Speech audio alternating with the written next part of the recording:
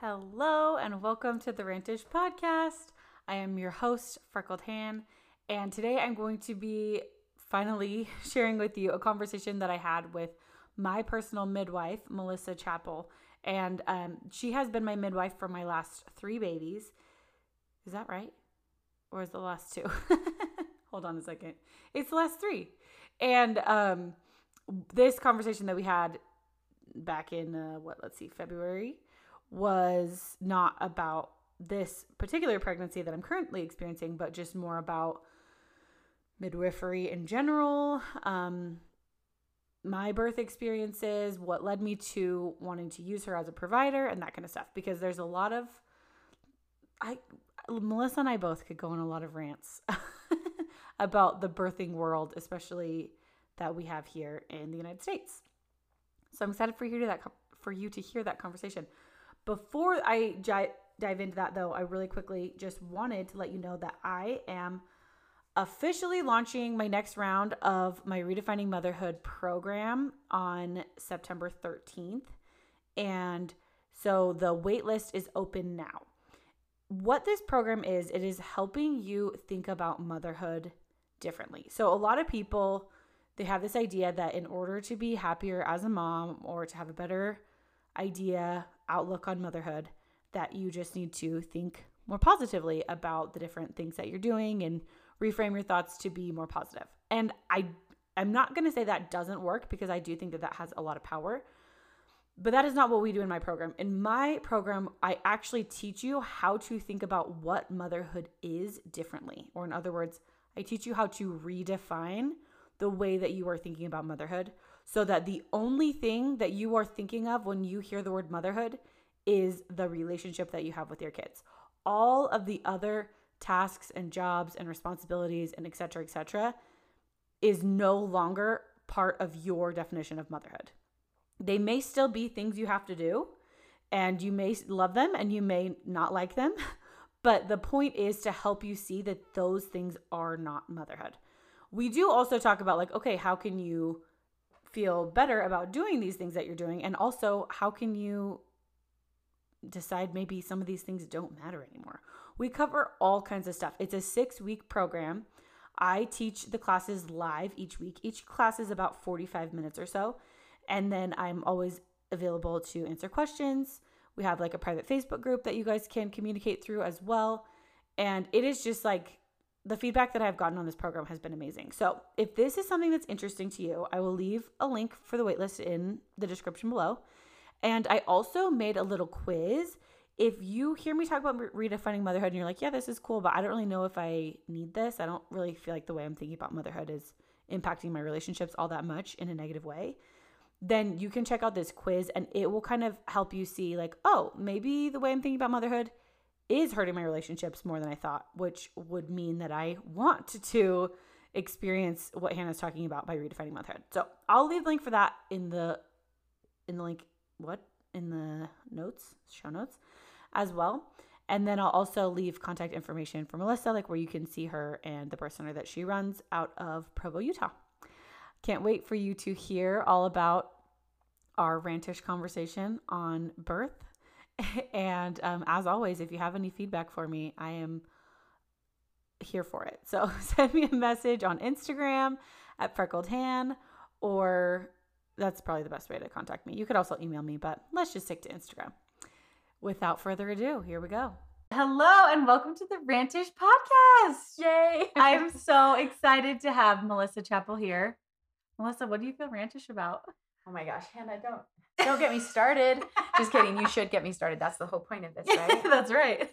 Well, I am an out-of-hospital midwife, so I always feel very rantish about that. Yes. But then there are other things that I feel rantish about too, just about how women are treated in certain places as well. Within society? Yeah, but more, my passion is birth, obviously. Right. So more within childbirth and the childbearing years. Mm-hmm. Yeah. Okay, well, let's get into it.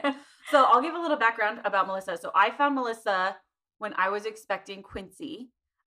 Kim Christensen from Talk Wordy to Me she posted, I think, that you were opening a birth center on Instagram stories. Gosh.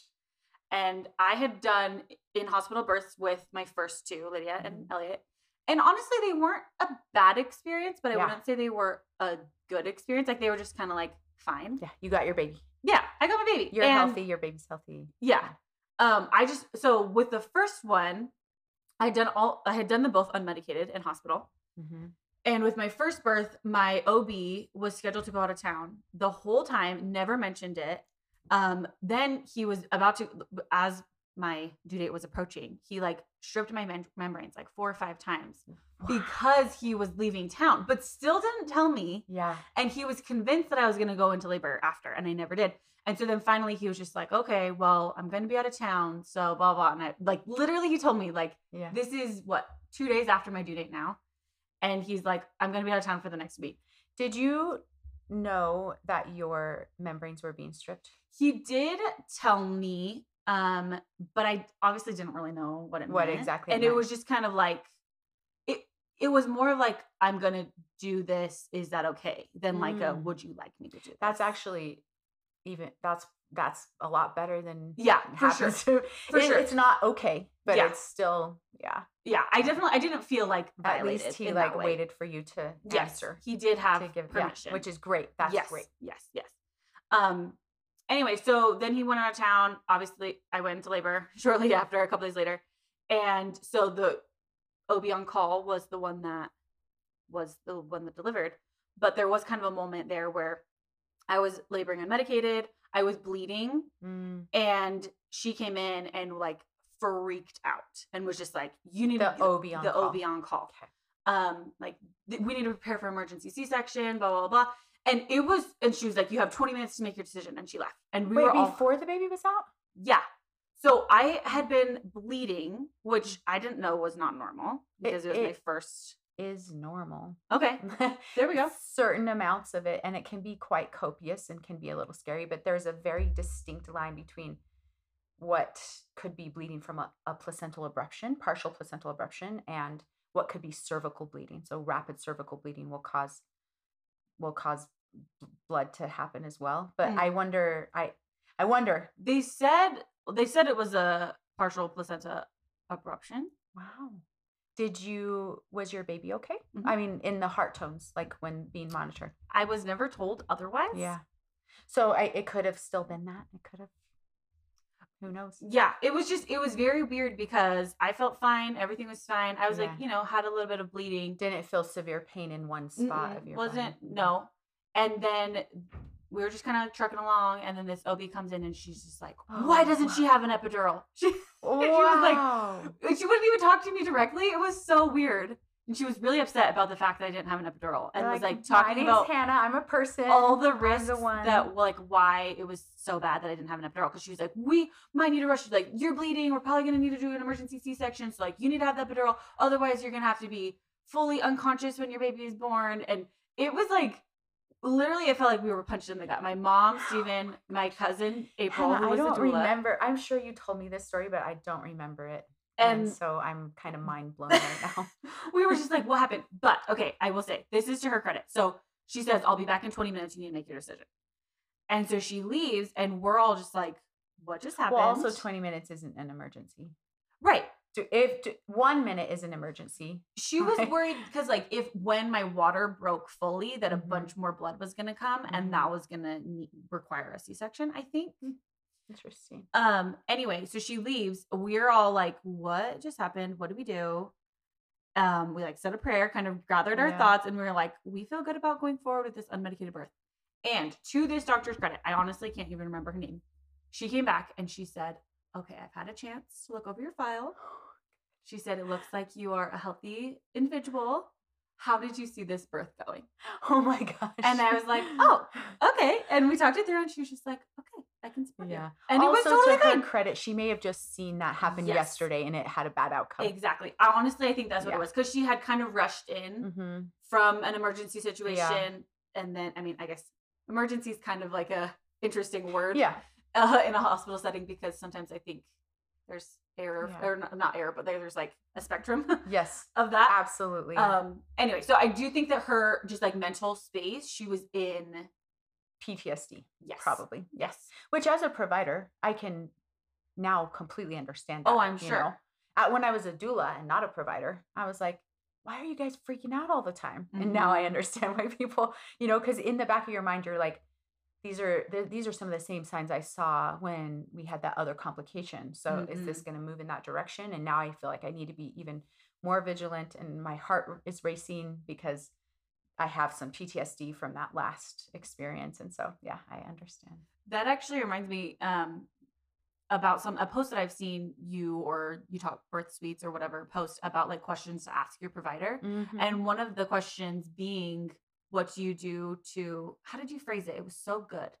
It might have been Utah Birth Suites. Okay. I am not this. Everyone thinks that I am the social media person for Utah Birth Suites, and I'm not. Well, we've talked about this though, so I know that you know what I'm talking about. But like asking your provider, what do you do to manage PTSD from births? Yeah. And you've talked about what you and Seasons do. Yes. Yeah. Do you want me to expound on that? Please. Yeah. So Seasons just took 9 days off with her family. They went to a really cabin. Quick, just so people know. Seasons is Melissa's co-owner of the birth center. Yeah. And she's one of my best friends in the whole world. We're definitely like sisters who don't share mothers and fathers. Although she loves my mom and dad and I love her mom and dad. And we met, she did this, a doula training with me, and we were not midwives yet. And oh my gosh, I keep losing track of time because, the years go by. Yeah. When we first started in 2018, it had been like 16 years ago. So now it's like 21 years ago. She took a training from me in St. George, and we kept in touch, that whole time. She did her midwife journey. I did my midwife journey. She moved back near me. And then we started becoming friends and saying, hey, let's start practicing together when we became new midwives. And we decided to open a birth center together. So that's Seasons. She's co-owner of Utah Birth Suites and also has her own private practice as well, which is what I have. A lot of people don't realize they're two separate practices. Oh, okay. I didn't realize that. Mine is Songbird Maternity. So, but then of course, since we own Utah Birth Suites, we use the facilities and all of the equipment and everything there. But gotcha. Yeah. Okay. Sorry. Go back now. No, you're good. What you guys do. So she just went to a cabin for 9 days with her family. Didn't take clients for this time because she needed to, rejuvenate and renew. I take regular time off. I took the last 2 weeks of December off, all of January off. I'm taking 2 weeks in June off. I'm taking all of August off, most of September. I'm taking another big chunk in December again. So we regularly take time off. I take probably more time off than almost every midwife I know, but I also have an insanely busy practice. Yeah. Crazy, crazy busy. So in order to best serve my clients, I take time off to renew. Otherwise, I wouldn't be able to serve my clients. And it's really sad because sometimes I have a client that will come in. I mean, this happened with us where I said, Hannah, I'm going to Ireland for 11 days. And we're like, we're sure that I'll be back by the time you have your baby. I just want to clarify the difference though between with my OB with Lydia was that he never once mentioned it until he was leaving town. Yeah. Whereas with Melissa, our very first appointment, we sat down, I told her when I was due, and she was like, okay, here's the deal. Yeah, this was even the consultation. Yes. Like I said, you cannot hire me without feeling comfortable with knowing this information. Yes. Yeah. So I texted you as I was getting on the plane in Amsterdam, and I said, Hannah, how's it going? She was like, literally nothing's happening. I'm totally fine. Nothing at all. Don't worry. Get on your plane, which is a 10-hour flight. I'll see you when you get home. And I'm like, yes, we made it. I'm totally going to be there for Hannah's birth. I got off the plane and maybe Seasons texted me. She's like, so Hannah just had her baby. I think he was born like 20 minutes before you landed. I got off the airplane, got in my car, drove straight to the birth center because I wanted to say hi to Hannah before she. And you got to clean it all up. She left. Yeah, I think I actually did help with clean up because Seasons had like a wedding or something to go to. Yes. So I got to clean up after Hannah's birth, but I didn't get to be there. It was so funny because I was having no contractions, absolutely nothing. Zero. I was so sad. I was so sad. Barely missed it. But the point is that all my clients know this, I've had clients, for example, Seasons and I are going to a conference in Germany in October, and I have clients who have hired me knowing, like, I don't care. I will hold this baby in. I know that you're going to be gone. If you're not here, I will accept that I have to go with one of your backup midwives, but also I'm willing to take that risk. Totally. So and all of your backup midwives are so great. Amazing. And you do such a good job of like making sure that we are familiar with them so that if that does happen, like so they meet, everybody meets everybody beforehand. They know your history. They know what our plan is for birth. Clinics work that way?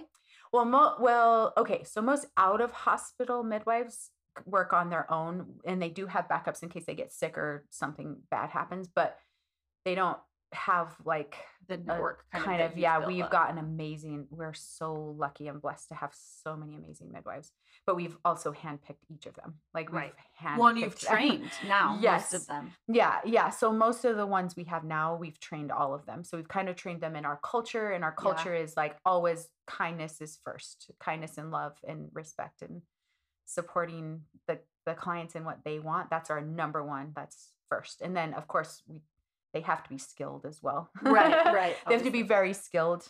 And I was lucky to be trained with midwives who were extremely skilled in like the medical side of things as well as the traditional side of things. And so then I've been able to put those two together in a really, really beautiful way. And I think they both have their place. So then if someone is hemorrhaging, like, I don't know, have you shared that? Yeah, we before? can talk about it. Totally. Okay, Yeah. good. I don't want to.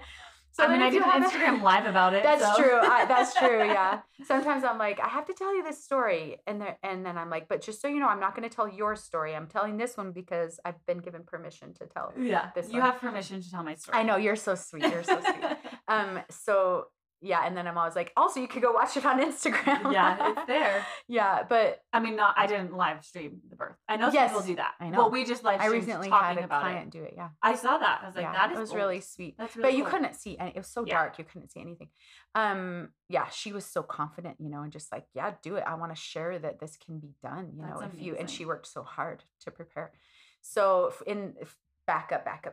I always talk in circles. In Hannah's case, we have a history of hemorrhage with you. And Yeah, so I hemorrhaged a little bit after Quincy when Yeah. Melissa was on the plane.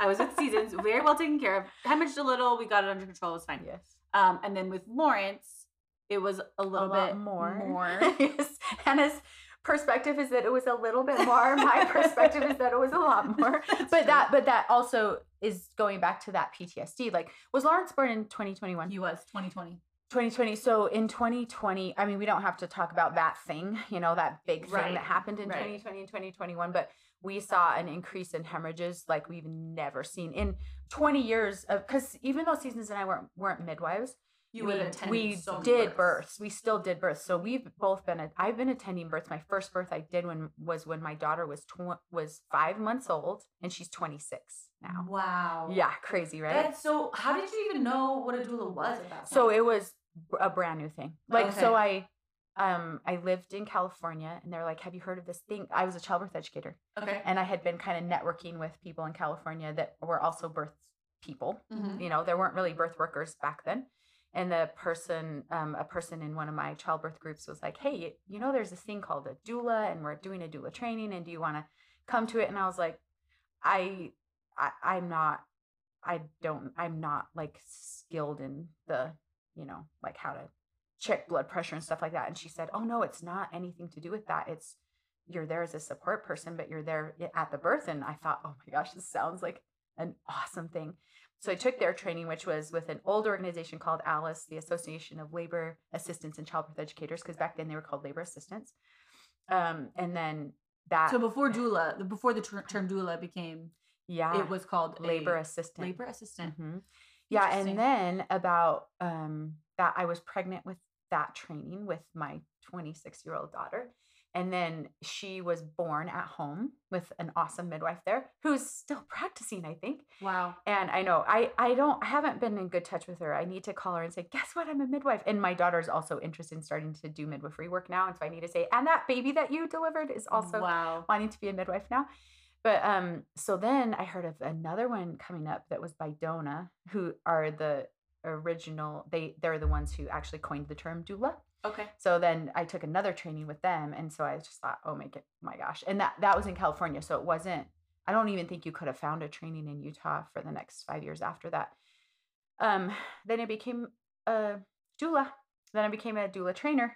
Then I became a midwife. So that was kind of my trajectory. But you were just a doula for decades, over a decade, right? Yeah. I attended hundreds of births in the hospital, approximately 600 births in the hospital. Wow. So which was actually amazing because most midwives don't get that opportunity. Mm-hmm. And so it gave me so much knowledge for like how things are done in the hospital and how obstetricians manage complications and what is done in this case. And I, of course, you start seeing patterns of like what certain procedures and tests will cause problems, Interesting, yeah. that the hospitals don't necessarily correlate with what they're doing, because I'm also seeing home births this whole time too. I'm also a doula for doing doulas. So that 600 births was hospital births. That was some births, that was both. Some home births, but mostly hospital births. Yeah. Gotcha. Yeah. Some home births in some birth center, but almost all hospital births. Yeah. And then after that is when I started attending births on my own and doing births in Haiti and stuff like that. So yeah, I don't know where we were going with that, but I think we were just talking about how, so we knew that you had a history of hemorrhage. Yes. And so because I was able to also learn some of the clinical, I hate saying medical because birth isn't medical at all, but it can sometimes move into that realm. I always tell people birth isn't pathological. It's a normal physiological event in a woman's life. Mm-hmm. Though sometimes it can move into a pathological space. And if it does move into that pathological space, we need to have tools to be able to manage that. And sometimes we don't have the tools. And so then we go to the hospital and we say, hey, we're really glad you guys are here. This is the situation. And generally speaking, we have some pretty good relationships with our local hospitals. Some of the people don't like us very much. Some of the providers more than others. Yeah, maybe. Yeah. I was going to say something and I totally just spaced. Well, I can rant actually about that if you want me to. Yes, let's hear it. So one thing that really, really, really frustrates me so much is that the rates of free birth. Do you know what free birth is? No. Where women are just having babies by themselves. Oh, okay. So no skilled attendant at their births, no midwife. Sometimes they'll have like a doula there, but not like a medically trained person who necessarily knows how to see a complication happening. And the reason that more women are doing free birth is because they can't find midwives either in their area or they refuse to go to the hospital. They're done. They're done with our rates in the US, which are absolutely disgusting. Like, we spend 3 times more on maternal health care in the United States because we think that more tests and more procedures and more managing of birth is going to make better outcomes. But we're underneath like Saudi Arabia, Dubai, some African countries. We're beneath those when we talk about maternal death rates in the United States. Wow. Like, we're like number 45 around there. It changes often. So, right. And it's same with newborn death rates as well. And we keep throwing more money, thinking that more management is what's going to make everything better. But then if you look at the statistics from skilled midwives, so I want to be really clear here that a lot of the stats that people might see about midwives, also unattended births are thrown into those stats, and also births that are accidentally happen on the side of the road are thrown into those stats. And so we get our rates a lot of times in statistics, or if you read like a news article on home birth, or it's so horrible. They're super skewed because you have all these people who don't have skilled attendants there. And I understand why women are choosing free birth, because they're not being treated safely in hospitals. There was just a Cochrane review done. Okay, I'm like so ranty right now. No, I love it. This is what this podcast is all about, right? Yeah. So in 2023, just probably last month, a couple weeks ago, there were 2 researchers who did a Cochrane review. And the Cochrane database has every research study ever done is in the Cochrane database. And so if you do a Cochrane review, you can look at every single study done on a certain thing, and then you can do a review on it, which is actually the best data that we have out there. So the very best data that we have is a randomized controlled study that is also reviewed and maybe picked with several other randomized controlled studies and put together in a Cochrane review. So there were 2 researchers who did a Cochrane review just barely, like just recently. And their conclusion was that it's actually more dangerous for healthy low-risk women to give birth in the hospital. And these were women who were giving birth in well-organized hospital institutions, not just like some rural hospital. These were women who are giving birth in like level 4 hospitals who have NICUs, who have the ability to do C-sections and like the highest level care that you can get, that it's actually more dangerous for high-risk women to give birth in the hospital because they get high risk or low risk? For low risk. Yeah. Thank you for catching that. So for high risk, it's safer. You need to be in a hospital if you have risk factors.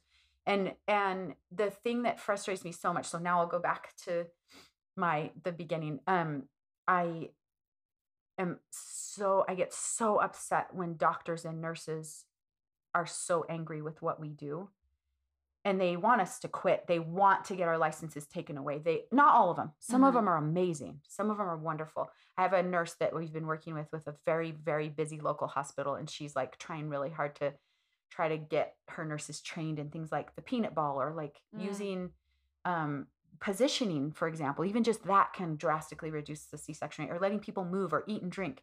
Yeah. And she's just been wonderful, but there are so many people, providers, who specifically work in the hospital, who are trying to get us banned and trying to get us taken away. What's going to happen is that women will go underground. They're not going to quit having their babies out of hospital. They'll go underground. Everything that I do will be illegal. And in some states, it still is illegal what I do. I could get put in jail for what I do. Wow. Yeah. So What states? So North Carolina is one that I can think of. And I don't remember any of the others, but there are like 4 others, I think. But so they get so upset. And I've actually taken doctors aside before when I've transferred someone to the hospital, and I'll say, listen, I know that you don't like what I do, but these women will do this whether I'm there or not. And I'm skilled and I'm trained and I've gone to school and I have all these skills. I can give an IV. I know how to administer oxygen. I know how to administer Pitocin and Methergin and Cytotec and misoprostol. And those are the same. Misoprostol and Cytotec are the same thing, but which is what we had to do with you. We had to give you some of these extra things to kind of manage the extra bleeding. And it was great. It was perfect. Great. There were there was no craziness at any time. We knew what the plan was. We knew that you bleed a little extra. And you said a little. Yes. And sometimes you bleed a little extra. Just kidding. I feel like the last time was pretty good though. Oh, it was great. Yeah. The time before that, I feel like was a little more than a little extra. But I just feel like I get so frustrated because I wish that they understood that if we collaborated more. Yeah. Because we all want the same thing. We want moms to feel cared for, and we want moms and babies to be safe and healthy.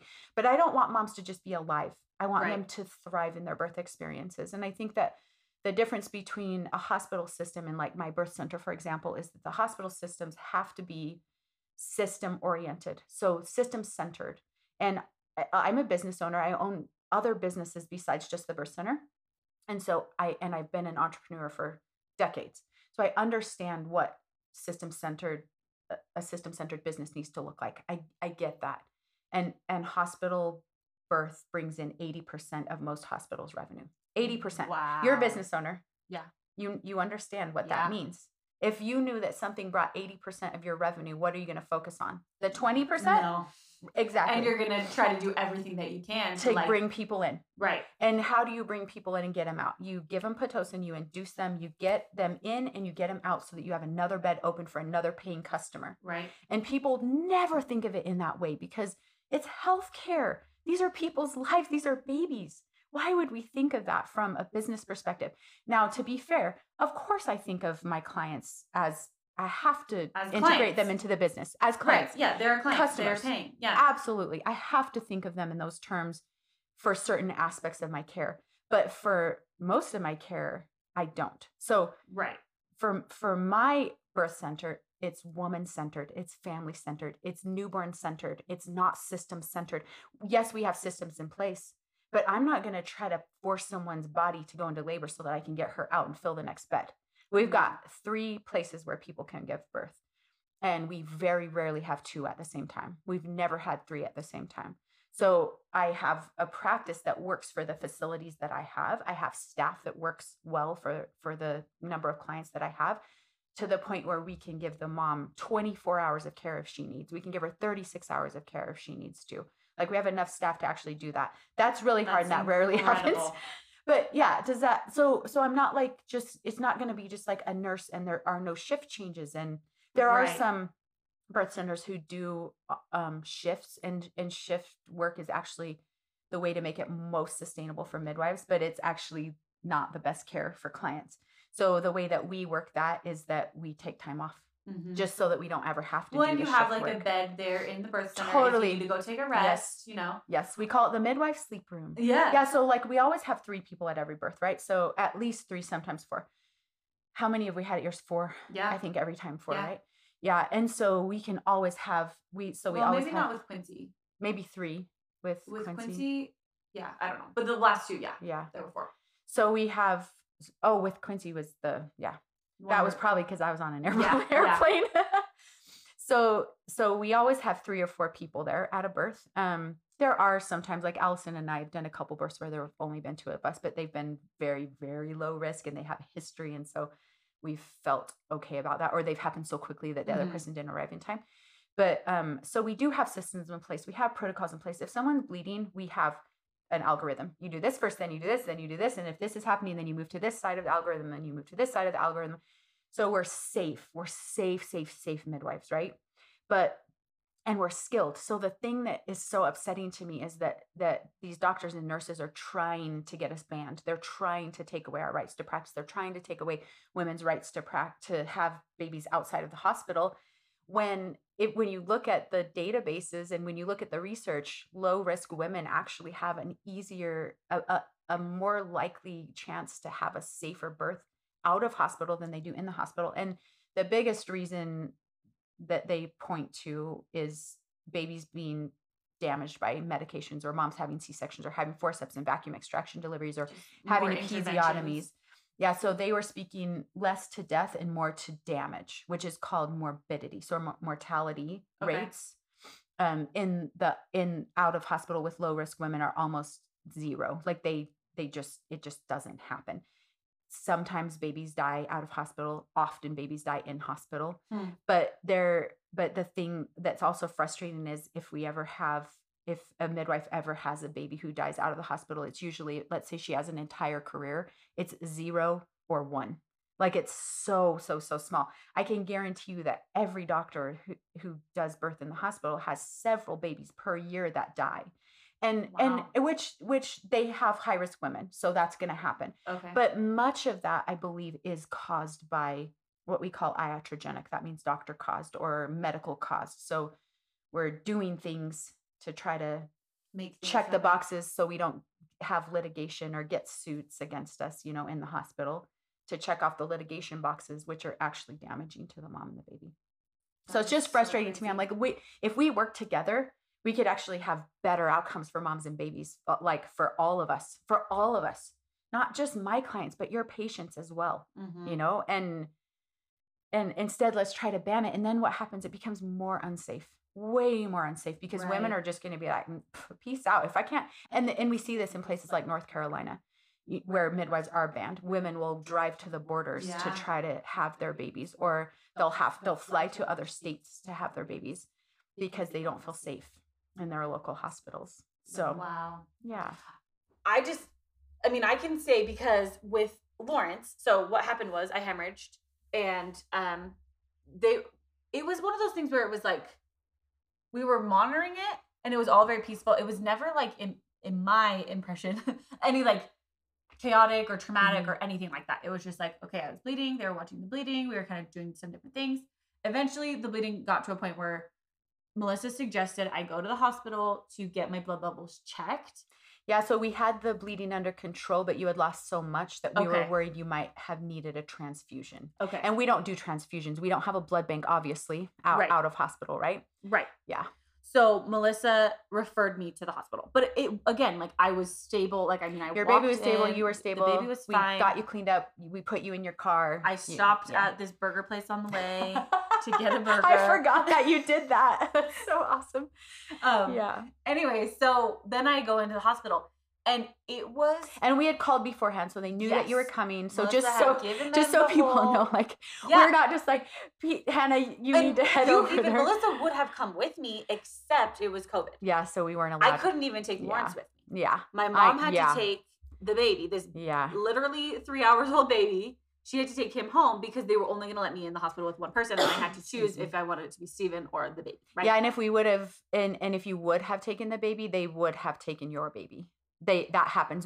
Whenever we have to transfer a mom, we never, unless a baby needed to be seen for whatever reason, which rarely, I can't even remember the last baby we took after being born. But so if you would have taken the baby, they would have wanted to admit the baby, and they probably would put the baby in the NICU. Really? Yeah. We see that happen a lot because they want to go test the baby for things. So they'll want to test the baby for GBS infection. I've had babies that have had spinal taps, not my babies. I've heard of midwives. Right.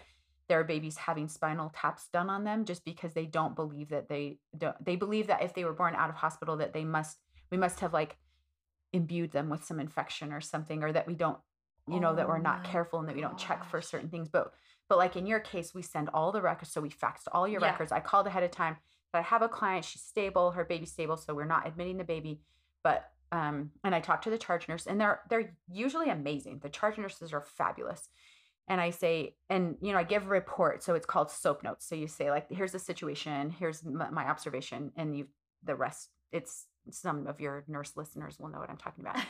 So we give report and we say, this person's name is Hannah. She's G, whatever you were at the time, G3P2. That means how many babies you've carried before. I think you're a G4P3 actually. Who knows? But anyway, and then I say, and she's a 30. How old are you? Are you like not even 30 yet? Now. Okay. She's a 27-year-old female. And obviously you're female if I was sending you to labor and delivery. And then I just say, here's a situation. We've had this much blood loss. We estimate it at whatever, 1,200 cc's. And I'm sure it was much more than that because we wouldn't send you for that much, although that's a lot too. She's totally stable. Vitals are good. She's acting fine, but I'm worried she may need a transfusion. We don't have a blood bank here. And they're like, okay, send her on over. We're ready. And they're ready for your case. They have all your records. So I think a lot of people, okay. Well, yeah. So we went to the hospital. We weren't scared. We weren't we were just like, okay, we're going to go check this out.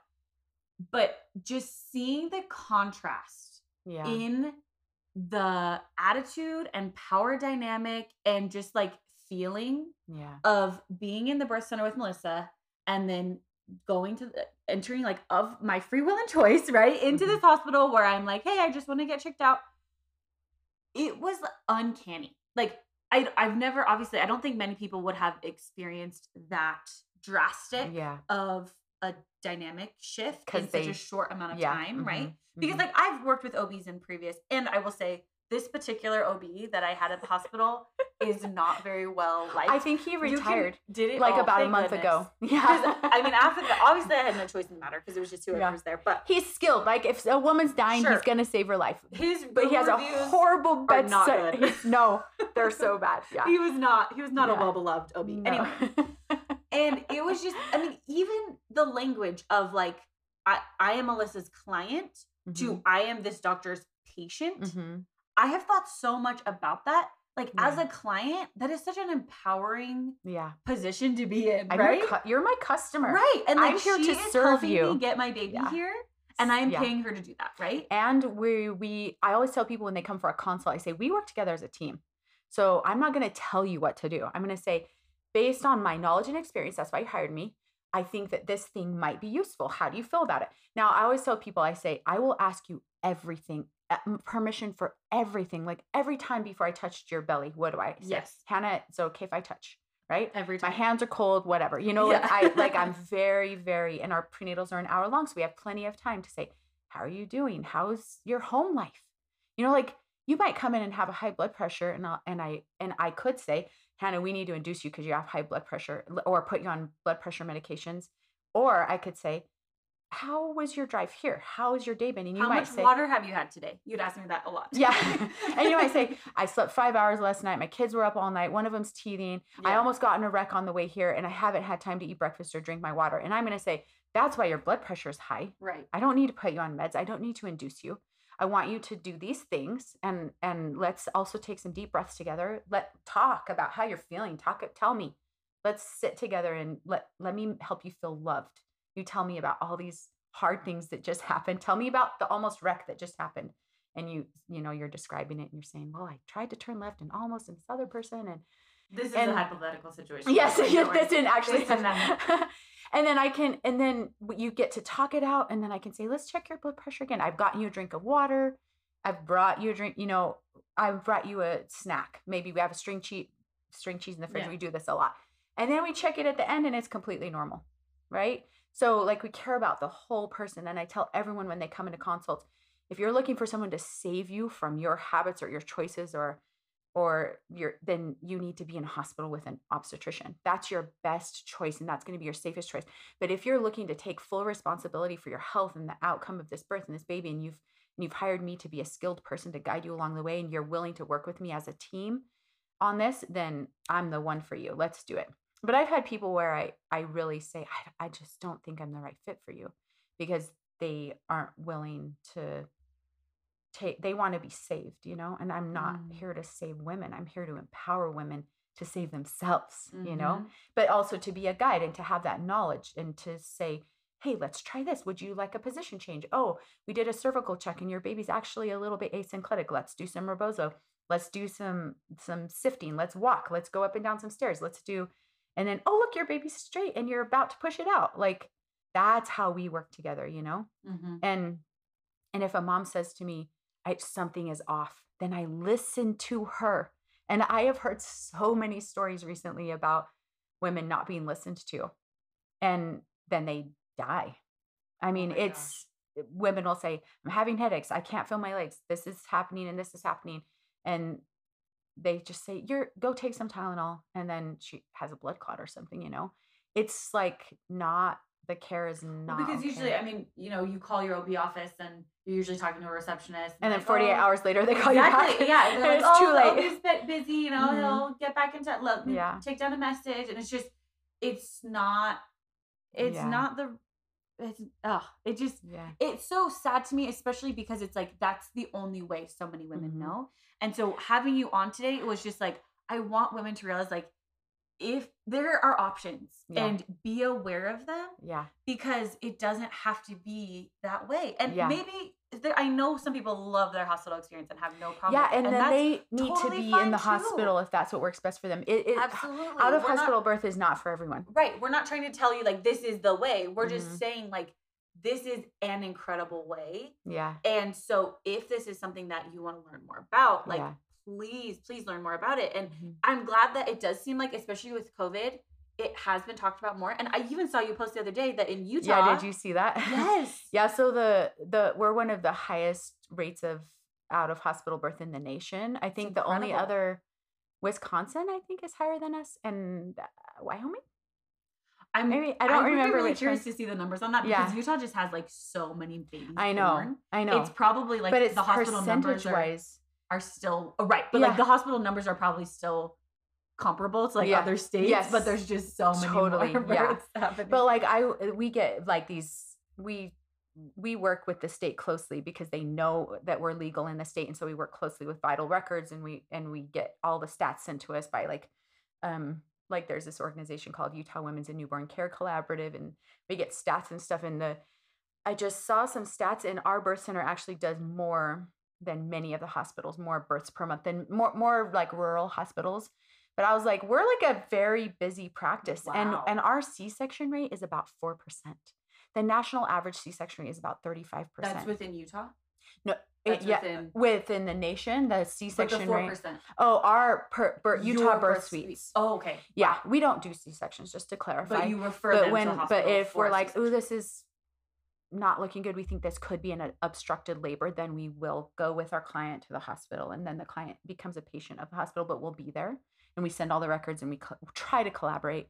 It's really hard. That's another thing I could rant about, is sometimes we'll go in and the doctor will say, not even look at us in the eye, and I'm like, you can hate me, you can hate what I do, you can wish like destruction upon my firstborn, but you cannot not talk to me about this patient, because for her to be safe and for her baby to be safe, you need to know the information that I have. Yeah. So you have to look me in my eyes, and you have to listen to what I have to tell you about what's been happening in this labor. You have to listen to my reports about her vitals and what they've been in her contraction pattern. And if you're not going to listen to me, then she's going to be more unsafe. So you can despise me as a human and try to ban what I do, but in this moment, you have to listen to me. You need me. Yeah. It's so And that's crazy another that thing they that's would. really frustrating. And I will go, Yeah. I've done like, I call it circles with a couple doctors where I'll go out and I'll say, "Okay, I need to talk to you." And we'll go out in the hallway. And I'm like, listen, I know you don't like what I do. Like, I will get very authentic with them and I will put everything on the table. I'm not going to be like, "Thank you, Dr. Smith." I'm Mhm. always so, so kind and Yeah. have a lot of gratitude. So I do say thank you. But I usually also say, listen, I know you don't love what I do, but, and I've had doctors who will fold their arms and they won't look at me and they'll like go in circles around, like they'll start moving. I don't know if it's a power, I don't know what it is, but I will literally like turn circles. I don't know what it is, but Oh my gosh. I took one mom who had some pretty high blood pressures in the postpartum. She was totally stable, baby totally stable, completely straightforward birth, nothing wrong. But there was just like, I just had this instinct. And that's a big part of what midwives use. We use all of our tools, diagnostic tools, but we also use our intuition. And I think, and then also how the mother's feeling. And I think a lot of people don't take that part into consideration when they work in the hospital. Not to say there are amazing, Yeah. I need to stop and say, Yeah. there are horrible midwives, horrible doulas, horrible nurses, horrible OBs. There are also brilliant midwives, brilliant doulas, brilliant nurses, and brilliant OBs.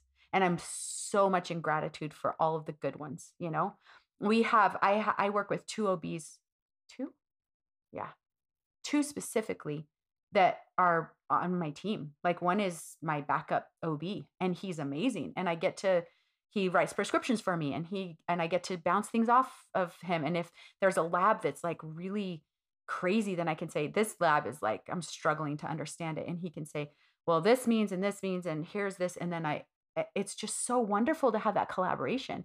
But he lives in Kentucky. Oh, So like, wow. wouldn't that be awesome if I had like a local OB that Yeah. could collaborate with me? And then there's another OB recently who I should give a shout out to, Dr. Broberg, Okay. right? What's the one who's being sued? It's not, I didn't say Oh, his name gosh. right. It's No. not him. No. I accidentally switched those two the other day and Oh, the people were dear. like, no, that's not. I had a client recently who has had babies with him. And she said, I really, really want an out of hospital birth. And he was so kind and loving to her. And she said, if you write me a letter, then my insurance might cover it. And he wrote her a letter that said, this client is a great candidate for out of hospital birth. And he said, and he told her, you are a great candidate for this. She had this beautiful, straightforward birth that she desired so much. And I was like, this is what we need. We need like more of this collaboration, you know? Yes. So anyway, but so back to this client that I took her. So I call labor and delivery. I have a mom. She's delivered, totally stable, but something's not right. Her pressures are really, really high. Blood pressures are really, really high. And she's just not quite acting like herself. So I'm going to bring her in. And they said, great, you take her to emergency because after they already deliver, we prefer you go there instead. So I went into emergency and they're monitoring her and they're like, well, I mean, we don't really see, I mean, every once in a while she has a blood pressure that's kind of high because they're, seeing that she has normal blood pressure sometimes, but they're taking it every 10 minutes, and sometimes not. They're like, we'll just keep watching her.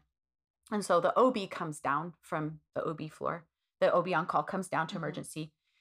And he's just like, just folding his arms and he's like, oh, another out of hospital birth. And he's like, she's fine. So he goes out the door and I followed him and I said, listen, something's not right. She is not okay.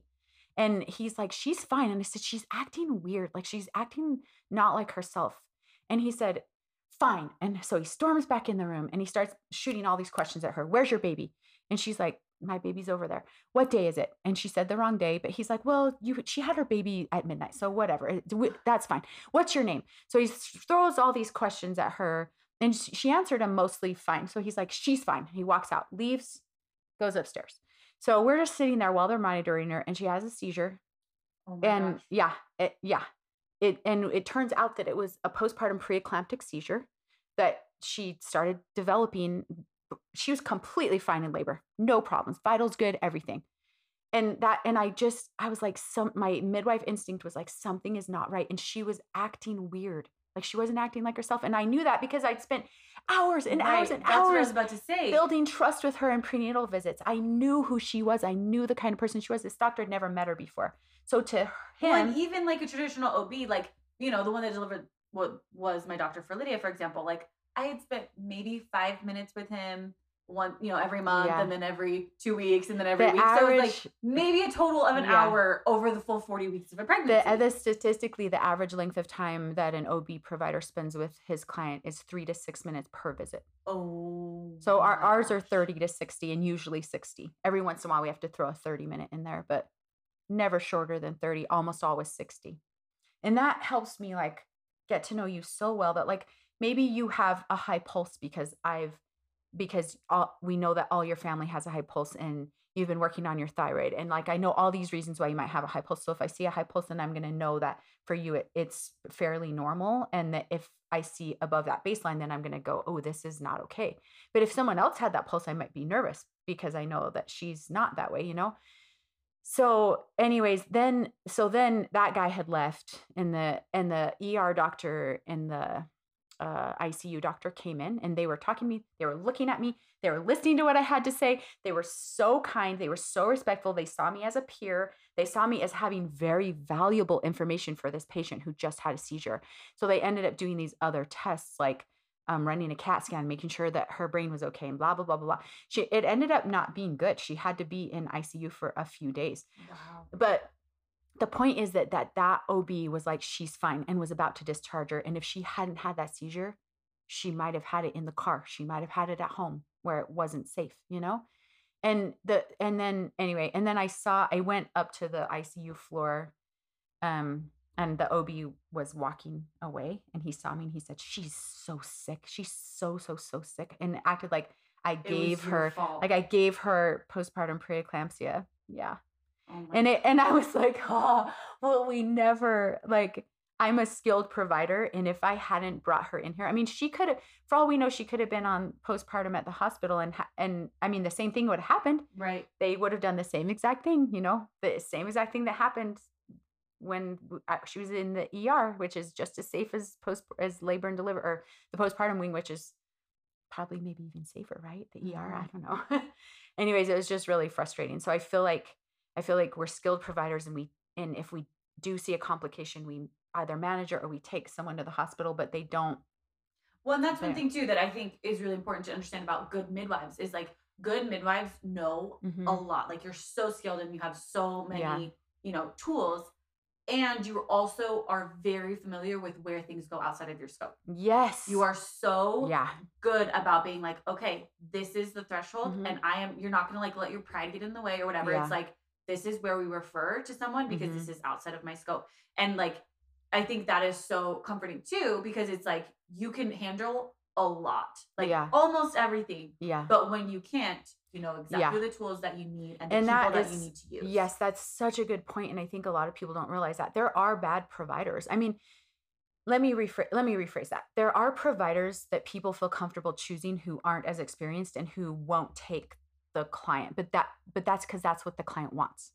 So as long as the family is making the decision to choose that provider because they feel like that provider is the best for them, and they don't care, like they're willing to accept death or damage because they don't want to go to the hospital and they've chosen this provider knowing that she won't take them at any cost, then I feel like it still should be their right to say, I want to drive without a seatbelt. That's my right. I mean, I know it's the law and we have to do but I'm all about like women being able to choose what works best for their lives. Yeah. And for many of your listeners, that's being in the hospital with an OB, and that's wonderful. And I'm so grateful that they have the opportunity to make that choice. I would never force someone to give birth out of hospital. Right. And you would never want to take that away. Yeah, exactly. But we should never force someone to give birth in hospital if they don't want to, you know? And so there are providers, I shouldn't call them bad providers. There are providers who have a lower transfer rate than I do. But I tell people that in my consultations too. I don't mess around. I'm not going to say, you'll probably be okay. Let's just keep you here. I'm going to say, you'll probably be okay. And we're going to go just in case you're not. Right. You know? And that's ultimately what happened with me with the blood loss. Yeah. I don't want you to pass out and hit your head and crack your skull open and die because you have no blood in your body. Right. And they tested me and my levels were fine. And then they sent me home. Although it was very It was a hard recovery. It was a hard recovery, but it was just the experience with the OB was what made it way worse because he was just not my favorite. Yeah. Okay, I know you have to go, but I have one more He's question. not very many people's favorite. Oh, shoot. Yeah, you really have to go. Okay. Oh, I do have to go. Wow. I got really ranty here. One last thing is, what would you say to someone who says, oh, I have to be induced. My body just doesn't go into labor on its own. Yeah, so I don't think that there are any documented cases in the literature of women actually not going into labor. So there's that. I think that if you have somebody who's really unhealthy, they're not going to get pregnant and carry a baby to term anyway. So people will go into labor, and like my licensure laws allow me, and keep in mind that my licensure laws were made by doctors and midwives and nurses. So I didn't make up my licensure laws. They were made up by a panel of doctors, nurses, and midwives who specialize in birth. And my licensure laws tell me that I can take someone to 43 weeks. 43? Yeah. Isn't that crazy? That is crazy. The laws in Utah are great for midwives. Really, really good. But I think it's because we know, like we were talking about the stats, when I started my birth center in 2018, about 2% of people gave birth out of hospital. Now it's almost 4.5%. Wow. So it's increasing by like hundreds of percents. And that's the number nationwide. No, it is nationwide that out of hospital births are increasing, but in Utah it's increasing way more rapidly than other states. It's 4% in Utah? It's 4.5. 4.5. It's like 4.25. So 4.25%. And that's one of the highest in the nation. Yes. Wow. So 4.25% of women giving birth are giving birth out of hospital. So this year alone, over 2,000 women have given birth out of hospital, and that was actually in March. So January, February, March. Wow. Yeah. So it's a lot of, when you think about those numbers, it's not just like your neighbor down the street that did it one time. It's like a lot of women are making this choice now. And when you have like we're 2 minutes from the hospital. Right. That's one of the reasons why I really like. Yeah. So like when you think of it in those terms, like we have fairly good collaboration with the hospital that we're near. They know us. They know our birth center. They know that we have records. They know that we do ultrasounds and labs, and these certain labs that they are like, thank you for doing those things because it makes our job easier. They know that, and so we have like such good rates. Like our outcomes are so good, like 0% episiotomy rate, a very, very low induction rate. And we induce, if we do have to, it's with non-medical things. So I don't know what it is, but I'm going to guess it's less than 10%, a 4% C-section rate, babies born with these beautiful birth weights, like fat, chunky babies, really low rates of tearing. Like we just have such good rates, and it's not because we're magic. It's because we honor women's bodies. And so to go back to your question, if we leave women alone, their bodies will go into labor. There's not a single documented case of there might be a documented case, but it might have been someone who was like really sick, you know? Healthy, low risk women are going to go into labor. So it just might not be at the 40 week mark. Or 39 weeks. Well, and is it true that in other countries their due date calculator is a little bit different than ours? Oh, it probably is. Yeah. One of my friends was living in a European country, I don't remember, and they consider full term 41 weeks.